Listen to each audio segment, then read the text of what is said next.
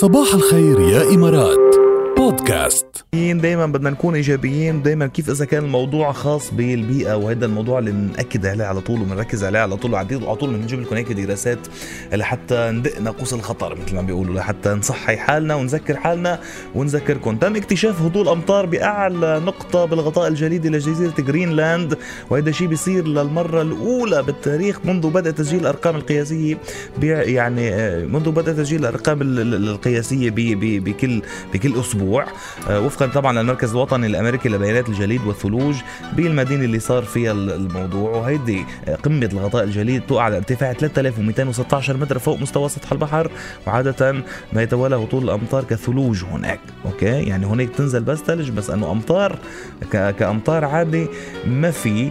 وهيدا شو هذا؟ ليش عم تخبرنا هذا الخبر يا جاد؟ يعني شو بدل؟ انا رح اخبركم على شو بده. هذا مؤشر بيئي خطير حسب ما عم تقول نفس التقرير. عم يحكي انه حدوث عمليات الذوبان، هذا بدل على حدوث مزيد من عمليات ذوبان كبيره مع بدء الشعور باثار تغير المناخ.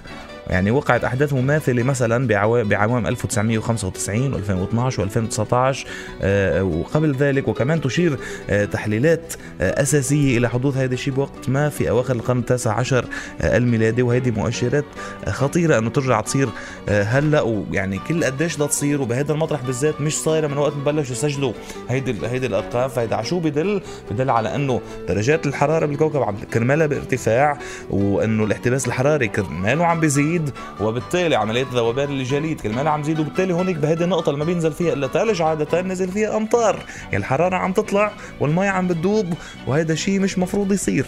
فكرمال هيك دايما بنقول لحتى نخفف آثار يعني الخطر البيئي، نخفف آثار الاحتباس الحراري هي مسألة يعني كتير مهمة وكتير كبيرة وكتير متشعبة وكتير معقدة، ولكن اللي عليك أنت تعمله كإنسان صالح وكمواطن صالح انك تجرب تتبع على صعيدك الشخصي انت، وتبلش من حالك وتكون بيئي، تكون صديق للبيئة بممارساتك اليومية. مش طالبين منك اكثر من هيك على المستوى الفردي.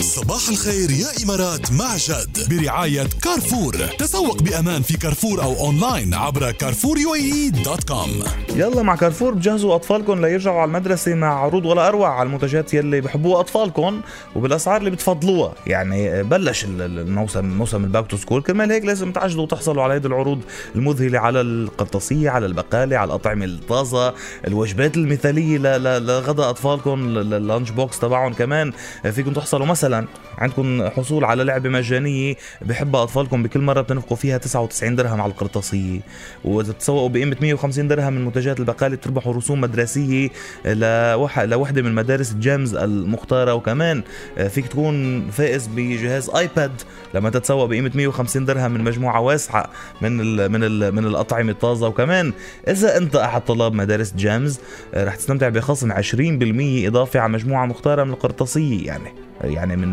من عدة ماركات مثل فامبو وبانتل وفانتاستيك والى اخره. وكمان بتتسوق بامان كتير، يعني ما بتعتلوا هم، تسوق امن جدا بكارفور. وكمان فيكم اونلاين، عم تفوتوا تسوقوا اونلاين على carrefourUAE.com. الو صباح الخير. صباحو أهلا وسهلا. جاد معك، مين معي؟ عارفة عن حالك؟ صفا. كيفك يا صفا؟ تمام الحمد لله. والله يبدو انه انت البطلة يا صفا. مسرحية سهرية. هلا خبرينا، رجعتي لجوجل ولا كيف عرفتي الجواب؟ لا والله من يومين كنت عم بحضر المسرحية وطلعت مغنية، فسئبت اني تذكرتها. اوف شو حلو، من يومين كنت عم تحضري سهرية؟ ايه والله. والمعلم نخلة التنين. ايه حلو كتير المسرحية. هي أول مسرحية عملها زياد رحباني ب73 بعتقد هيدي المسرحية بهيدي الأوقات يعني. كانت مسرحية هيك، يعني هو بيقول عنها زياد رحباني أنها مسرحية غنائية، فينا نعتبرها هيك قصة بسيطة، وكانت مسرحية كلها أغاني. وكان بعده متأثر كتير بالطريقة اللي الأخوين رحباني بيشتغلوا فيها موسيقى ومسرحيات. بس طلعتنا المسرحية تحف فنية مثل الحالة تعبانة يا ليلى يعني. فبرافو عليك، بطلة والله يا صفاء. كلك ذوق. بيطلع لك تطلبي غنية، شو عبالك؟ غنية هات لنشوف. شانتال بيتاي. شو أي وحدة؟ مش رح خليك تكذب. والله ما بعتقد رح الاقي لك اياها هلا يا صفاء. غيره يلا اطلبي. بنت القوية وائل كفوري. البنت القوية وائل كفوري، من سامعك البنت القوية تكرم عينك. يلا ها هيدي البنت يا ويلي من حبها سكر على مربى. يلا بنسمع البنت القوية، بنختم فيها ساعتنا الأولى من صباح الخير يا إمارات مع بطلة هذا الصباح صفاء.